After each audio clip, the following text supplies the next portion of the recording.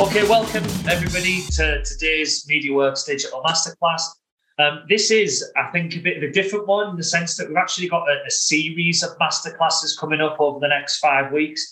Today we're starting with segmentation and targeting, followed by the long and short of it, looking at long-term sort of gains versus short-term gains and the balance between those. Then around sort of budget setting, then a session focused in on messaging, and then finally where you are in the market is going to be the final session. So focusing really around that positioning piece. So we've run these as a series to take people on a journey, I think, in terms of their understanding and take people through what we think is a logical sequence that people will be considering as they're going into the new financial year with potential new budgets, new planning processes taking place, etc. So today is going to focus on the science of segmentation and targeting. For those that don't know, my name is David Norris, and I'm going to be the host of today's masterclass here at MediaWorks. Andy, come to you next. Hello, everybody. I'm Andy. I'm the Chief Strategy Officer here at MediaWorks. Rachel. Morning, everyone. My name is Rachel, and I'm Head of Data and Insights at MediaWorks. Harriet. Hi, I'm Harriet. I'm Paid Social and Video Consultant in the Performance Marketing team here at MediaWorks. And then last but not least, Akib. Hi, my name is Akib. I am a Senior Planner within the brand team at MediaWorks. Cool. So I think without going into too much about sort of segmentation, its role, I think we know that aggregating your prospective buyer types into groups of segments with common needs and traits offers marketers the opportunity to better communicate the value of products, services to each group, increasing customer acquisition and market share. I think we know all of those principles as marketers, and hopefully that's nothing new to anybody listening in.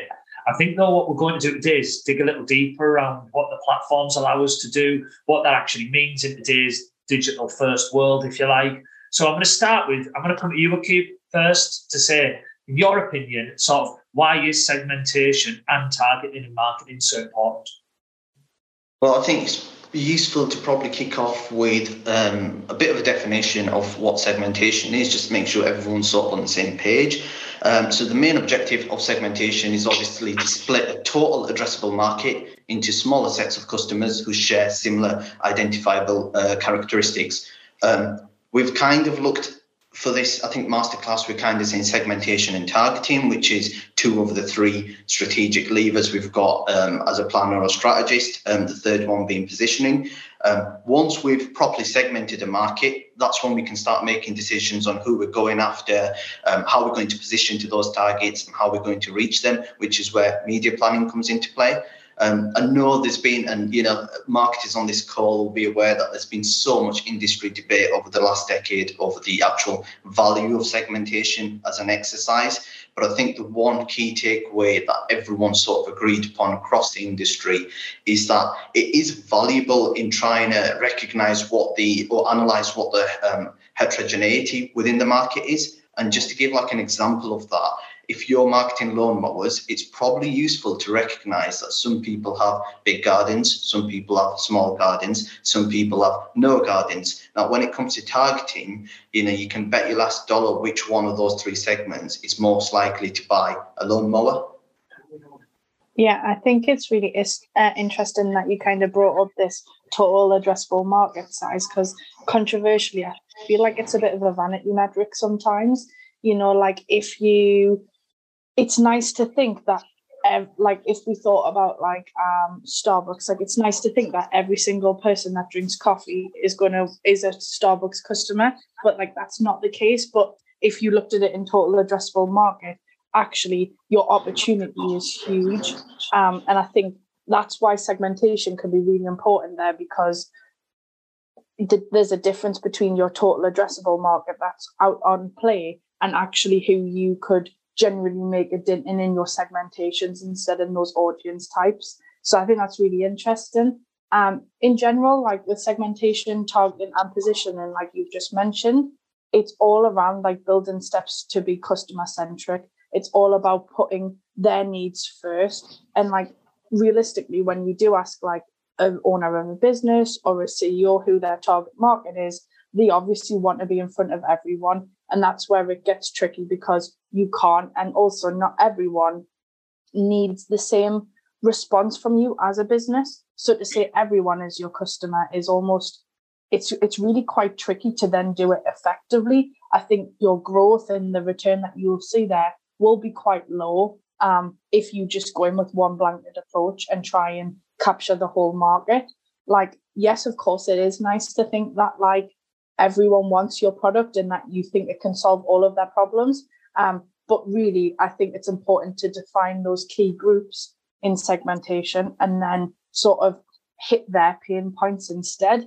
I think there is a time and a place for mass marketing. And, you know, like if we did take something generic like Coca-Cola, for example, like it's really hard to define that and bring that down into like, okay, well, who would be our target market for Coca-Cola? And therefore, when you're a brand name as big as that, mass market is 100% the way to go. But not every brand is in that position. We've got disruptors in the market. We've got challenger brands. And the mass market for them is not a good use of their budget. And so we really have to think about how we, well, I suppose segmentation really allows them to be a lot more effective and a lot more efficient in their marketing budget and kind of get in front of the right audiences that are actually going to drive some return for them. What it might help those brands do, especially the smaller brands, is kind of grow that brand loyalty, begin to retain customers, start to build a really good tight-knit community that are like revenue drivers for you and your business, rather than just trying to appeal to everyone and kind of maybe doing some of it well and some of it not so well. So I think that's really important for me, is like there is a time and a place for that bigger market piece, but ultimately segmentation is so important because not everyone has the ability to go mass market there and then. Yeah, and just for someone who's in the channels like physically day to day, obviously segmentation and targeting go hand in hand. Segmentation first being research based, targeting more so being action based. So the two together are really going to allow you to sort of understand who your consumers are, making sure that you're using relevant messaging, positioning your offer correctly.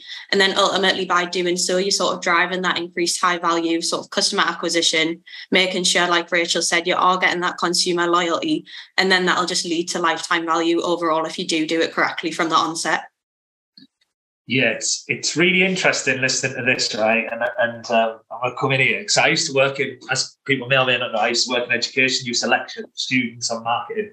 And it was, and still do a bit of this day, but it was always fascinating to me when we started talking about segmentation, because you inevitably always start talking about mass market and you talk about Coca-Cola examples and the McDonald's, and you sit there and go, yeah, it's a good example. Sorry to call you out on this, Rich. It's a good example. But even the likes of Coca-Cola don't go, everybody's an addressable marketplace. Do you know what I mean? And they'll have different strategies in different countries. Like, they'll have different messaging, they'll have different targeting approaches, etc., because they'll have like different audiences engaged in different ways. And I think, like, for me, wouldn't it be great if we all just had limitless budgets to just like target everybody, and it'd be dead straightforward and dead simple? And actually, by and large, a lot of what we're talking about will become redundant, because you could just turn around and go, right, we're going to do every channel to everybody and see what sticks.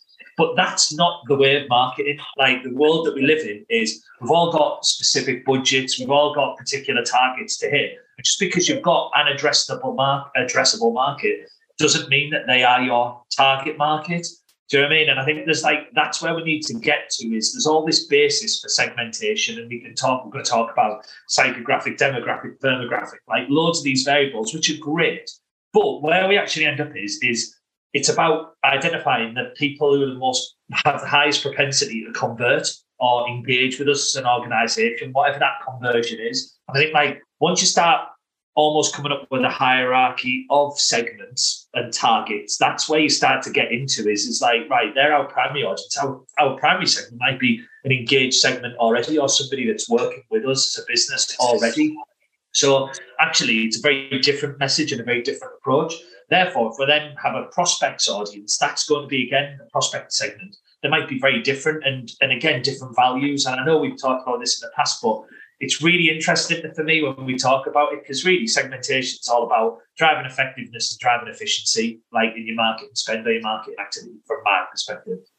So I think it's easy to get carried away, like in the tactification of marketing at the expense of the sort of meatier strategic. And I think like a conversation I know we've had previously and we'll cover off next week is like, it's so easy in the world that we live in to get involved in the channel. You know, we can do this in the channel, we can target the channel, so therefore it's this channel. But actually, I guess the point I make is that's the wrong way around. You know, is just because you can target people in Facebook, is Facebook, for example, the right channel for you? And I think like that's where we need to take a step back and think about those strategic points. So I think we can all be a bit guilty of sometimes becoming a bit tactics heavy. But I guess like, so what is needed for proper segmentation is, of course, a bit of data research and analysis. Like, and again, like I'm going to come to you, Rachel, on the ways that we can think about that and the different ideas around how we might start to build out that segmentation piece, not doing mass market, of course. I don't think it's any surprise that I'm going to say that it's multiple types of data. Like there's not one answer there on what it is. So you've got like quantitative data, which is obviously the things that can be measured and counted. And then you've got your qualitative data, which is more about like how people feel, their response to things, what they care about, what motivates them.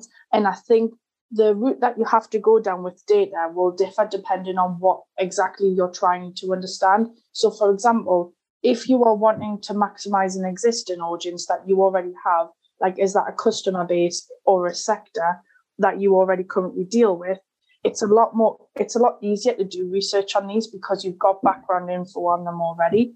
If you were wanting to take it into a new country or launch a new product line, for example, that's where it gets harder because you don't have a lot of data to begin with. And so therefore, where you start in that process will differ. So for example, if we did take the existing customer, you'd actually probably want to start with your quantitative data, like things that you can measure, because you're going to try and spot patterns in behavior. And then once you understand them that bit more, you'll then figure out what you can do to engage with them a bit further or what it really means to them. So for example, if you'd started with like quantitative data, you might want to look at things like their number of purchases, how frequently they engage with you and your website, or are they part of your social community? And then you've got that pool of customers, and then you might say, okay, now I'm going to do like real sort of in-depth focus groups with say 20 of these customers and understand why they like the brand. You'd ask a lot more longer format questions, like what does this make you feel like? Why do you choose us versus this other brand, etc., etc. And so that then you get a really interesting idea of that audience and what a good brand loyal customer would look like. And therefore you can then go and segment more on that, what it means to them. And you can tailor your creative, your messaging, everything that they would want to sort of why they like you in the first place to almost like sort of solidify that kind of brand loyalty. However, if you started with a new audience, the problem is you might not know anything about them to begin with, and you might have to find people who are potentially your new audience to get in front of. And that's where I feel like you need to start with qualitative data first to understand like their attitudes, their opinions, what social media do they consume the most, where do they spend their time. I think that's the thing that's like really interesting when you've got no historic data to go off in the first place. You can't learn, and you have to first figure out the audience, and then you can sort of map it to, okay, well, what size of the population does that cover? Therefore, what revenue, what return, what forecast do I think I can get off that audience, and like what tactics am I deploying to get in front of them? So really, for me, the data is half and half, but the order that you do it is depending on the question that you're trying to answer. Just to sort of expand upon Rachel's point, but look at it from a slightly different lens. Sometimes you get this problem of where the brand or marketing team have gone, where do we start with this segmentation? How do we get our initial sort of like variables? And I think one of the techniques which we've used quite often is grab the marketing team, grab the sales team, grab the customer service team, get them in a room. I promise it's not always a bloodbath, and ask them to make a list of all the variables that they think might be meaningful or actionable. And this can be a super long list to start off with, but as you work through the process, you'll start to sort of filter stuff out. like if it's in a B2B context, knowing star signs really isn't going to help us from a marketing perspective, but knowing the seniority of particular people within an organization will probably be useful. And that can be a really good starting point. And I say starting point because then there is a bit of a scientific approach to this, which we won't be able to cover off in this masterclass. But if you're thinking about where to start, get people who have got direct customer experience, client experience, get them in a room and just list out all the variables that you think could be used in a meaningful or actionable way. Yeah, and I think that sort of brings us nicely, I think, by looking at the internal aspect. It's like there's multiple data sources, there's multiple sort of data sets that you can engage with, and I do think it's about sort of pulling those out. And I think that one of the things that we'll talk about, and Harry, it'd be good to get your view on this, will be like personas. Do you know what I mean? Because we often talk about the output of really segmentation being personas that we can then target. So, like, what do we do around that? Yeah, personas are obviously like massive and you can do it in multiple different ways, but the main purpose of using them is obviously to sort of draw insight about your audience, such as sort of the content they're consuming, where are they over indexing, even things as detailed as like their main priorities in life, their objections, what they actually believe in, and even sort of how they are buying services or products online. And that's ultimately going to allow you to determine a customer base who share similar goals, behaviours and motivations.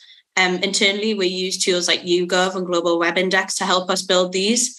And then that really helps you start segmenting out all that information, putting them together in pools of people. And that's transferable into your digital activity, whether that's via paid social or search. You can easily start segmenting them across different channels.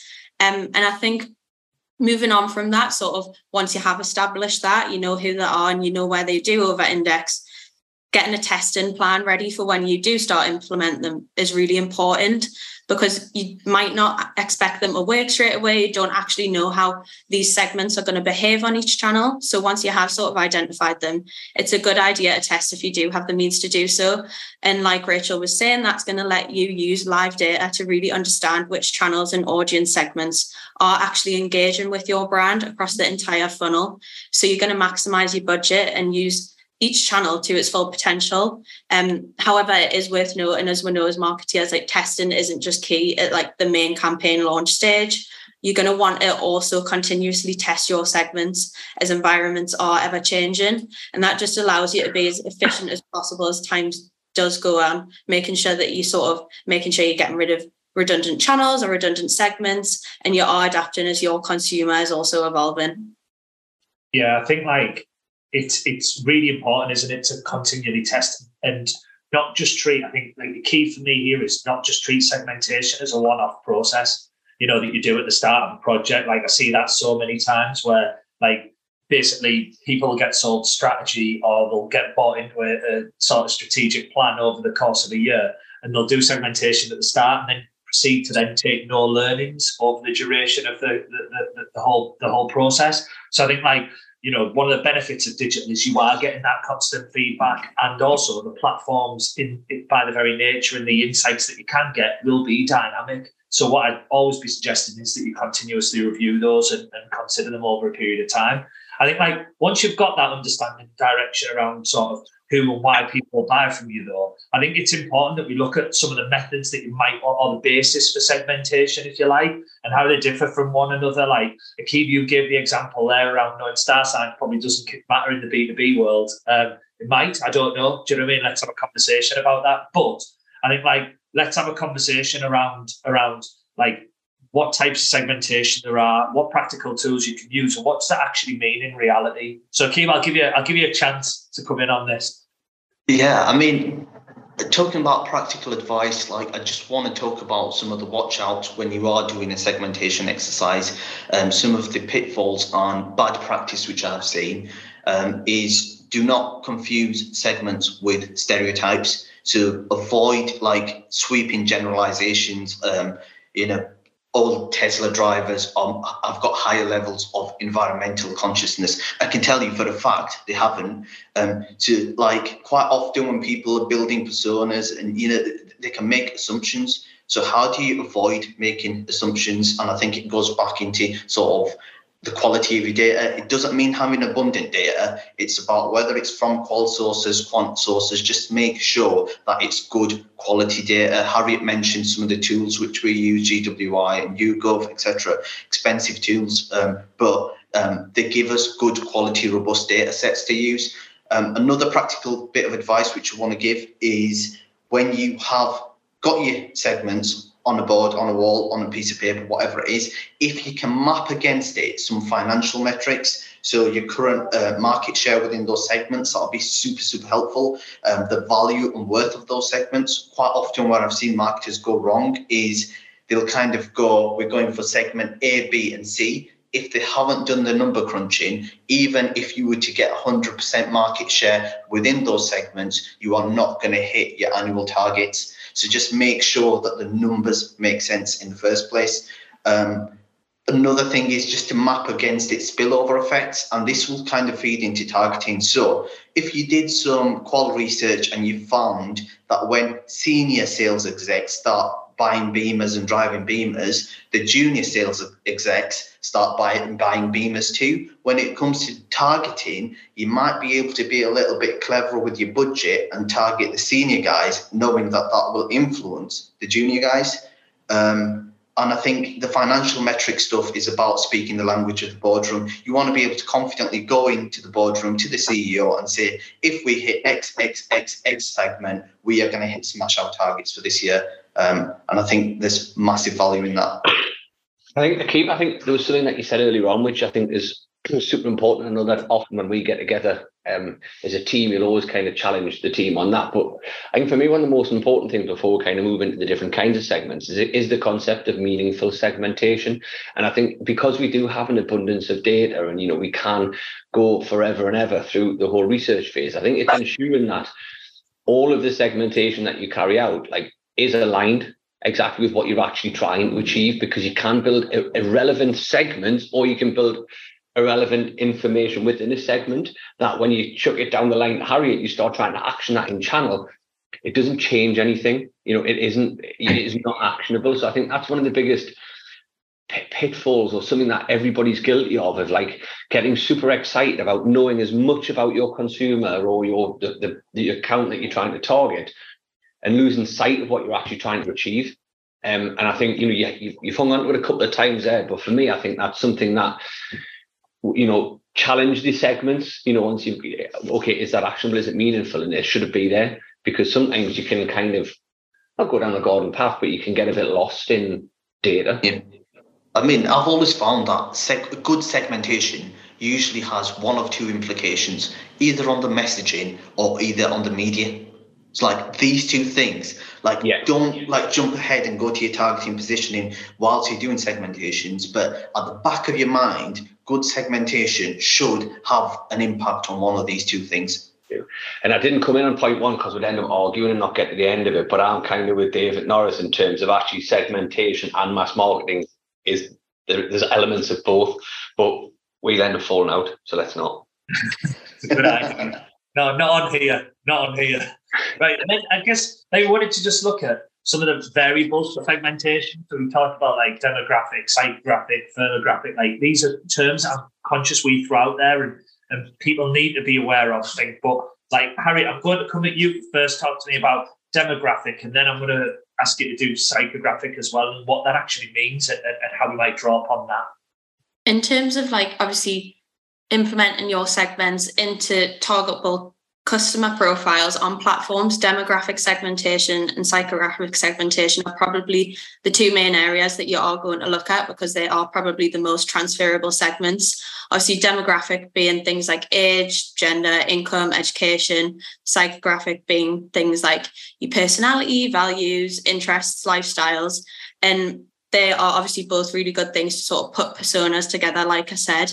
And gathering that type of data is pretty easy. Like we've mentioned, you can use Global Web Index or YouGov a bit more broadly, but you need to sort of understand, right, you've got your personas, you know where they're over indexing, you know what channels you want to use, you need to then go in at those channels and sort of understand the limitations of them. So for example, the things that you can target on LinkedIn are so different to the things you can target on Facebook. So segmentation and targeting do come hand in hand, but you just need to make sure from the onset you're using those different segments to become aware of where you can target your personas across the funnel and across your different channels. So using LinkedIn and Facebook and things like that, they have really good inbuilt sort of targeting options. So I recommend sort of going in, having a play, like actually building a campaign out. It helps you sort of understand who is targetable where.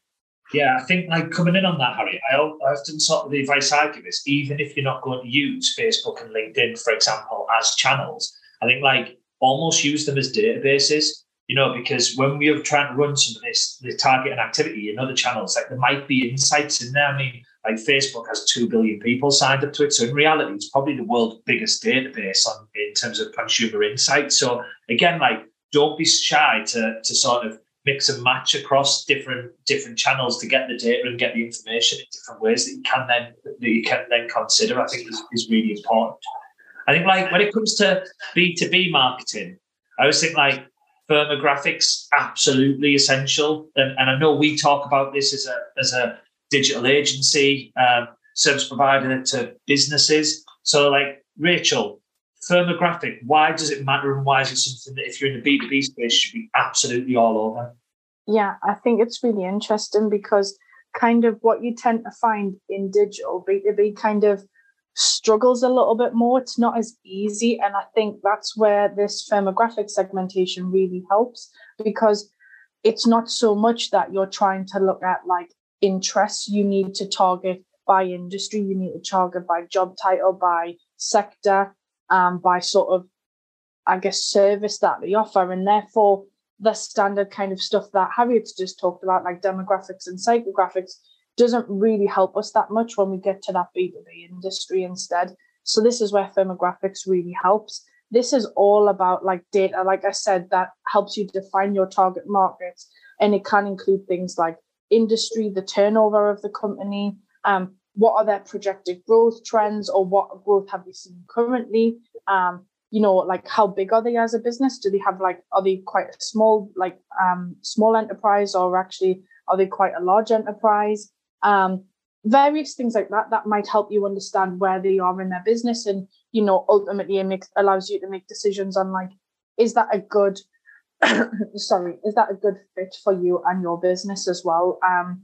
And I think the reason that you don't hear about it as often is it's one of the more difficult ones to collect and utilize. There isn't one tool that exists that gives you all of this information. You actually have to go in, get this data from lots of different pockets. And like, I know from like our experience in MediaWorks, like I've spent a lot of time with our marketing team trying to do this like for us as a business, because it isn't just one size fits all to go and collect the data. It is a really time consuming piece of work. And I think that's probably why it gets neglected a little bit sometimes, I would say, or maybe isn't as favorable because it isn't as instant. You know, you can't get the data as fast, and actually you have to take time building this up. Like, you know, takes a lot of time to do that.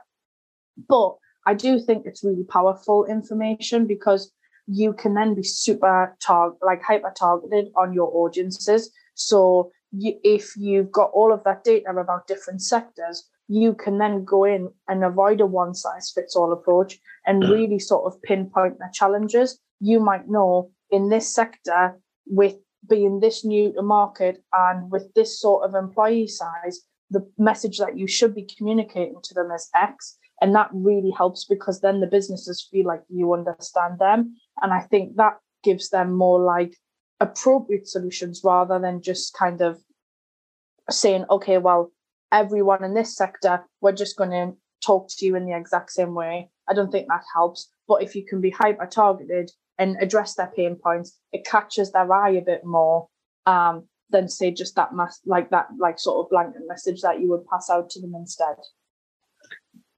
And then like geographic segmentation, following up on that, Kim.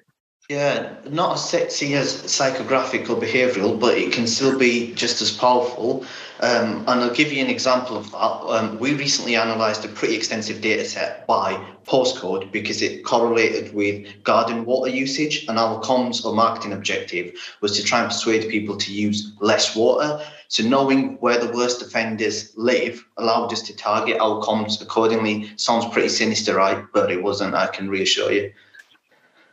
Yeah, I think, look, it does matter, doesn't it? Geographic segmentation. I think it's often, I appreciate it isn't as sexy as some of the other areas we've talked about, but I don't know many businesses that aren't geographically constrained in some way, shape, or form. Like whether it be on a national basis, do you know what I mean, or whether it be sort of regional pockets, etc. Like most of the businesses that I've ever dealt with do have some geographical constraints to them. It used to always wind me up again, going back to my teaching days where students would say, well, Tesco target everyone. And I'd be like, well, they're not very, very big in France, and it'd be like, let's think about even the bigger businesses that we're aware of. Like, let's think about how that segmentation can overlay.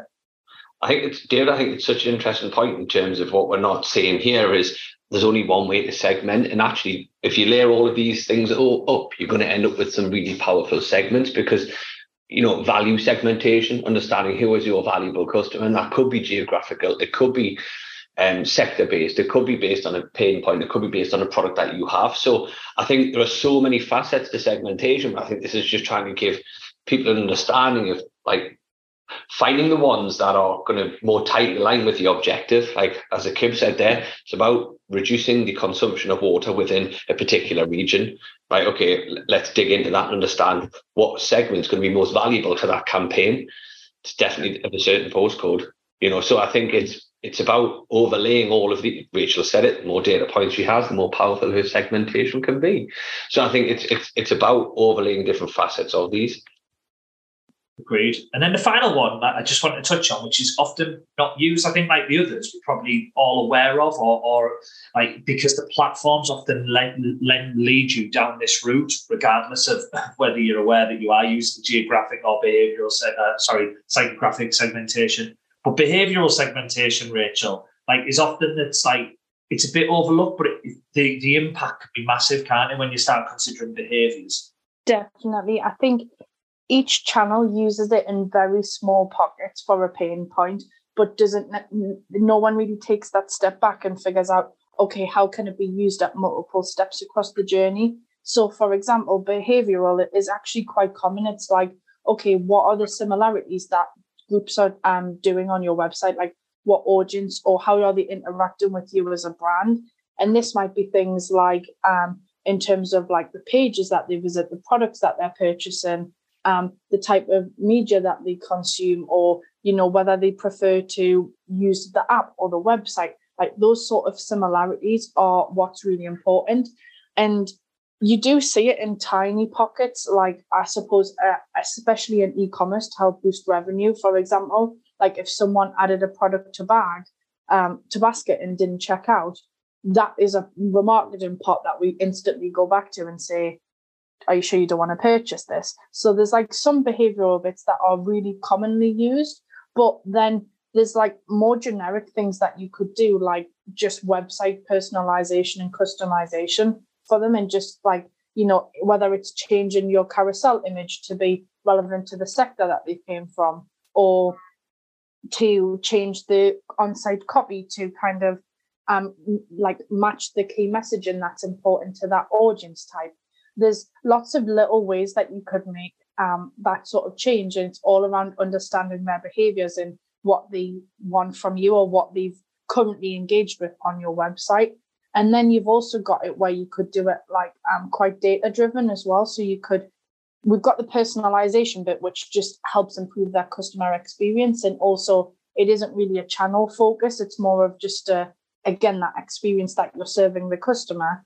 But then you've got the research that you could do, which is all around customer retention or lifetime value. And you could look at traits and patterns that sort of group audiences similar together because they are really engaged with you as a brand, or actually they spend 10 times more than the average customer with you. And that would really help drive sort of finding those new groups of audiences that display similar patterns to those of who have a high lifetime value for you. So actually there's like very small things you can do, and it isn't necessarily having to be channel specific. It's more like sort of encouraging a group of like the same group of audiences, or sort of like using the data that you've already got to support them in their journey with you as a business.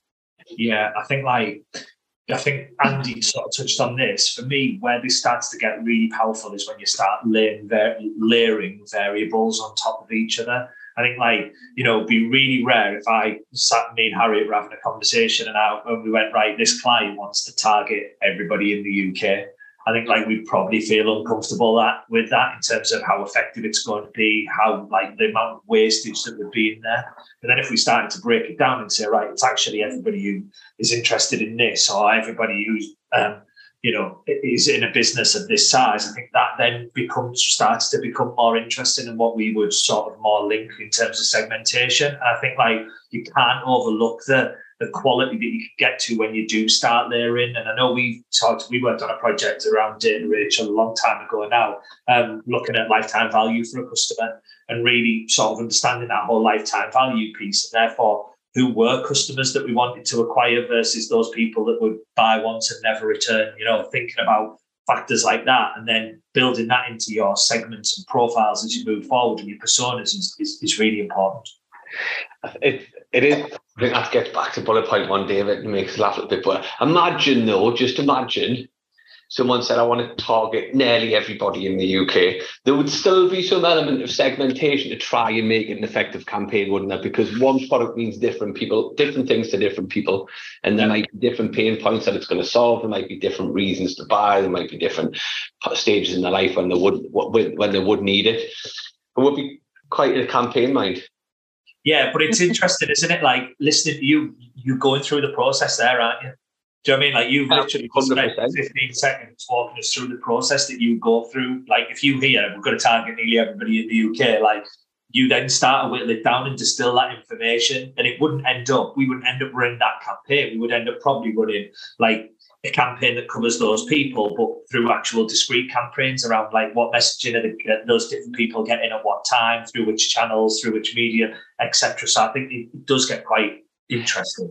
100% electric car. I mean, I keep mentioning electric cars, which is such a fascinating one, because let's just say 2025, going towards 2030, everybody needs an electric car. That's just the way that it's going to go. So we are going to have some pretty broad messaging around electric cars. But actually, again, what Akib said is 80% of people that drive electric cars do not care about the environment. It's about, do they still look aesthetically great? Is it still the performance aspect? So within that vehicle, you're still going to need reliability, performance, the environmental impact. So it is still, even on big markets, broad products kind of coverage, you still do need it. So I can't help but break it down.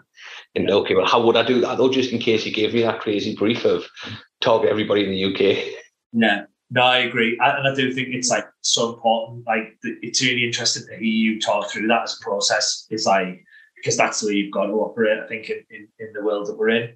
So I guess final question I've got is then once you've done this, and you've been through the process and you've started to break your audiences down and you've done everything that Andy's just talked about and the guys have just have given information on, is how can a company then effectively measure the success of its segmentation, targeting strategies, and then make the necessary adjustments? Because I know I said it right at the beginning, but you can't just sit on this and hope it plays out and we get the result at the end. That's the equivalent of having a football team, setting them out on the pitch and then not coaching on the sideline and not changing any tactics at half time and just seeing what happens. So it's Rachel, I'm going to come to you first on this. How do you think we measure effective segmentation? Yeah, so it's really interesting, because I'm going to be super annoying and tell you that there isn't one methodology, because it really depends on what the whole reason of doing the segmentation was in the first place. So sometimes you just need to generate awareness, and therefore, everyone, in business, we always want to tie things back to pounds and pence. That is the most important thing, because that means we can show success. But actually, we know that isn't always the case. Sometimes that awareness and that reach is more important than ever before if it's a brand new audience that we've never even, if it's a brand new market that we've never even tried to kind of open that door on. So I think it is really entirely dependent on the reason for doing this in the first place and the methods that you've used. So if you found out your segmentations, what tactics did you actually deploy afterwards? Because, and I'm with Harriet being in paid social, I'm sure she can sort of attest to this. A lot of the time, it's not around a return on investment metric. It is a reach or a frequency or impressions that is important in that instance. So you have to take into account the tactics that you've deployed to make that change as well. But I think what that does kind of highlight is the importance of sort of defining those metrics at the start of the project. Like once you've sort of thought of this question that you're trying to answer and you've started your segmentation, what are you hoping this audience are going to move? So you've defined this audience in this segment.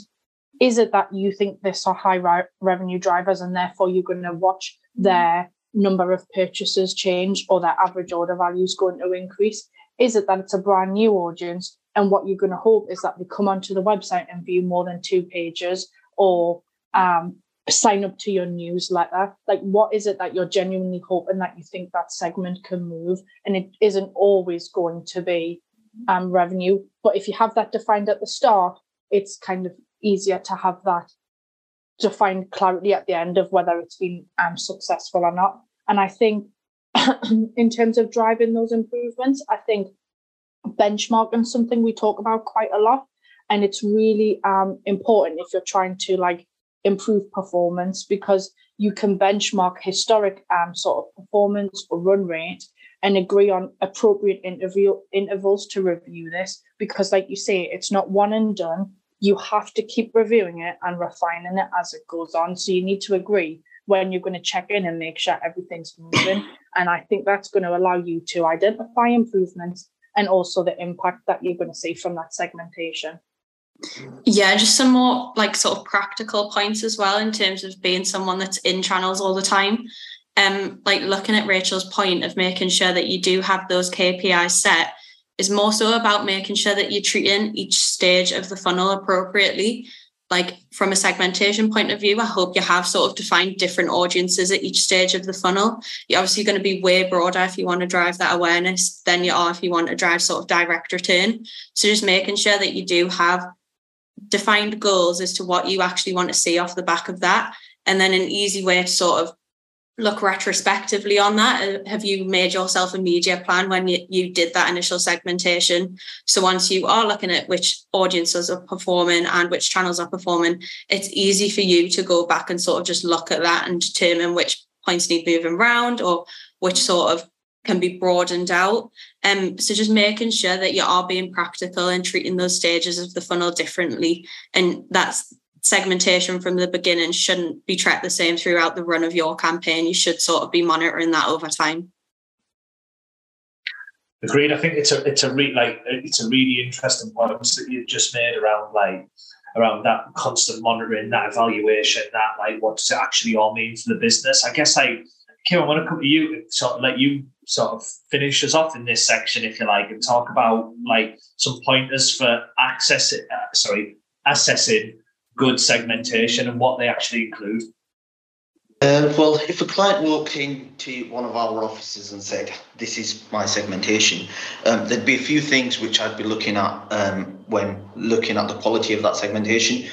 So first thing is, have they included the whole market? One of the pitfalls that people often fall into is to look at it just purely through the lens of their company or brand, or we only usually play here, let's divvy that up into different segments. No, absolutely not. Look at the whole market. It's called market segmentation for a reason.